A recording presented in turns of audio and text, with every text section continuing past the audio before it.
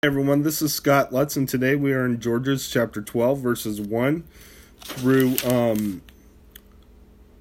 15. So let's go ahead and read this one. It's a very short one today. Let's go ahead and get started. Japheth and Ephraim. The men of Ephraim called out their forces, crossed over to Zephon, and said to Jephthah, "Why did you go to fight the Ammonites without calling us to go with you?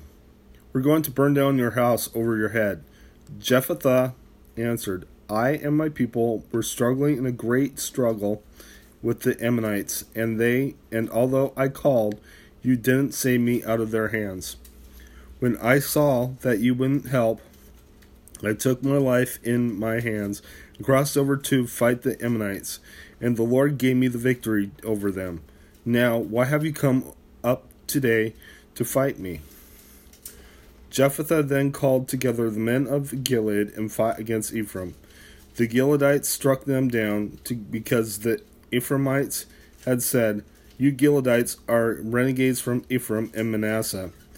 The Gileadites captured the fords of the Jordan leading to Ephraim, and whenever a survivor of Ephraim said, "Let me cross over," the men of Gilead asked him, "Are you an Ephraimite?"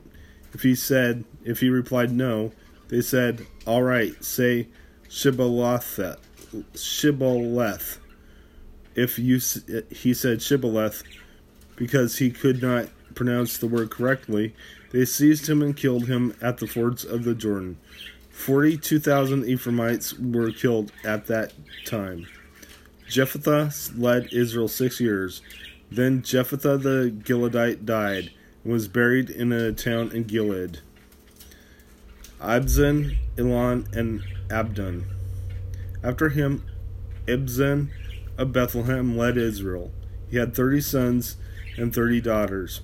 He gave his daughters away in marriage to those outside his clan, and for his sons he brought in 30 young women as wives from outside his clan.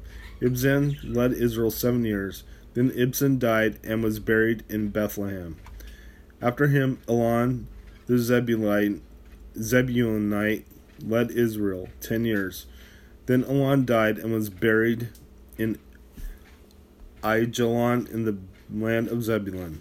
After him, Abdon, son of Hillel from Pirathon, led Israel. He had 40 sons and 30 grandsons. He rode on 70 donkeys.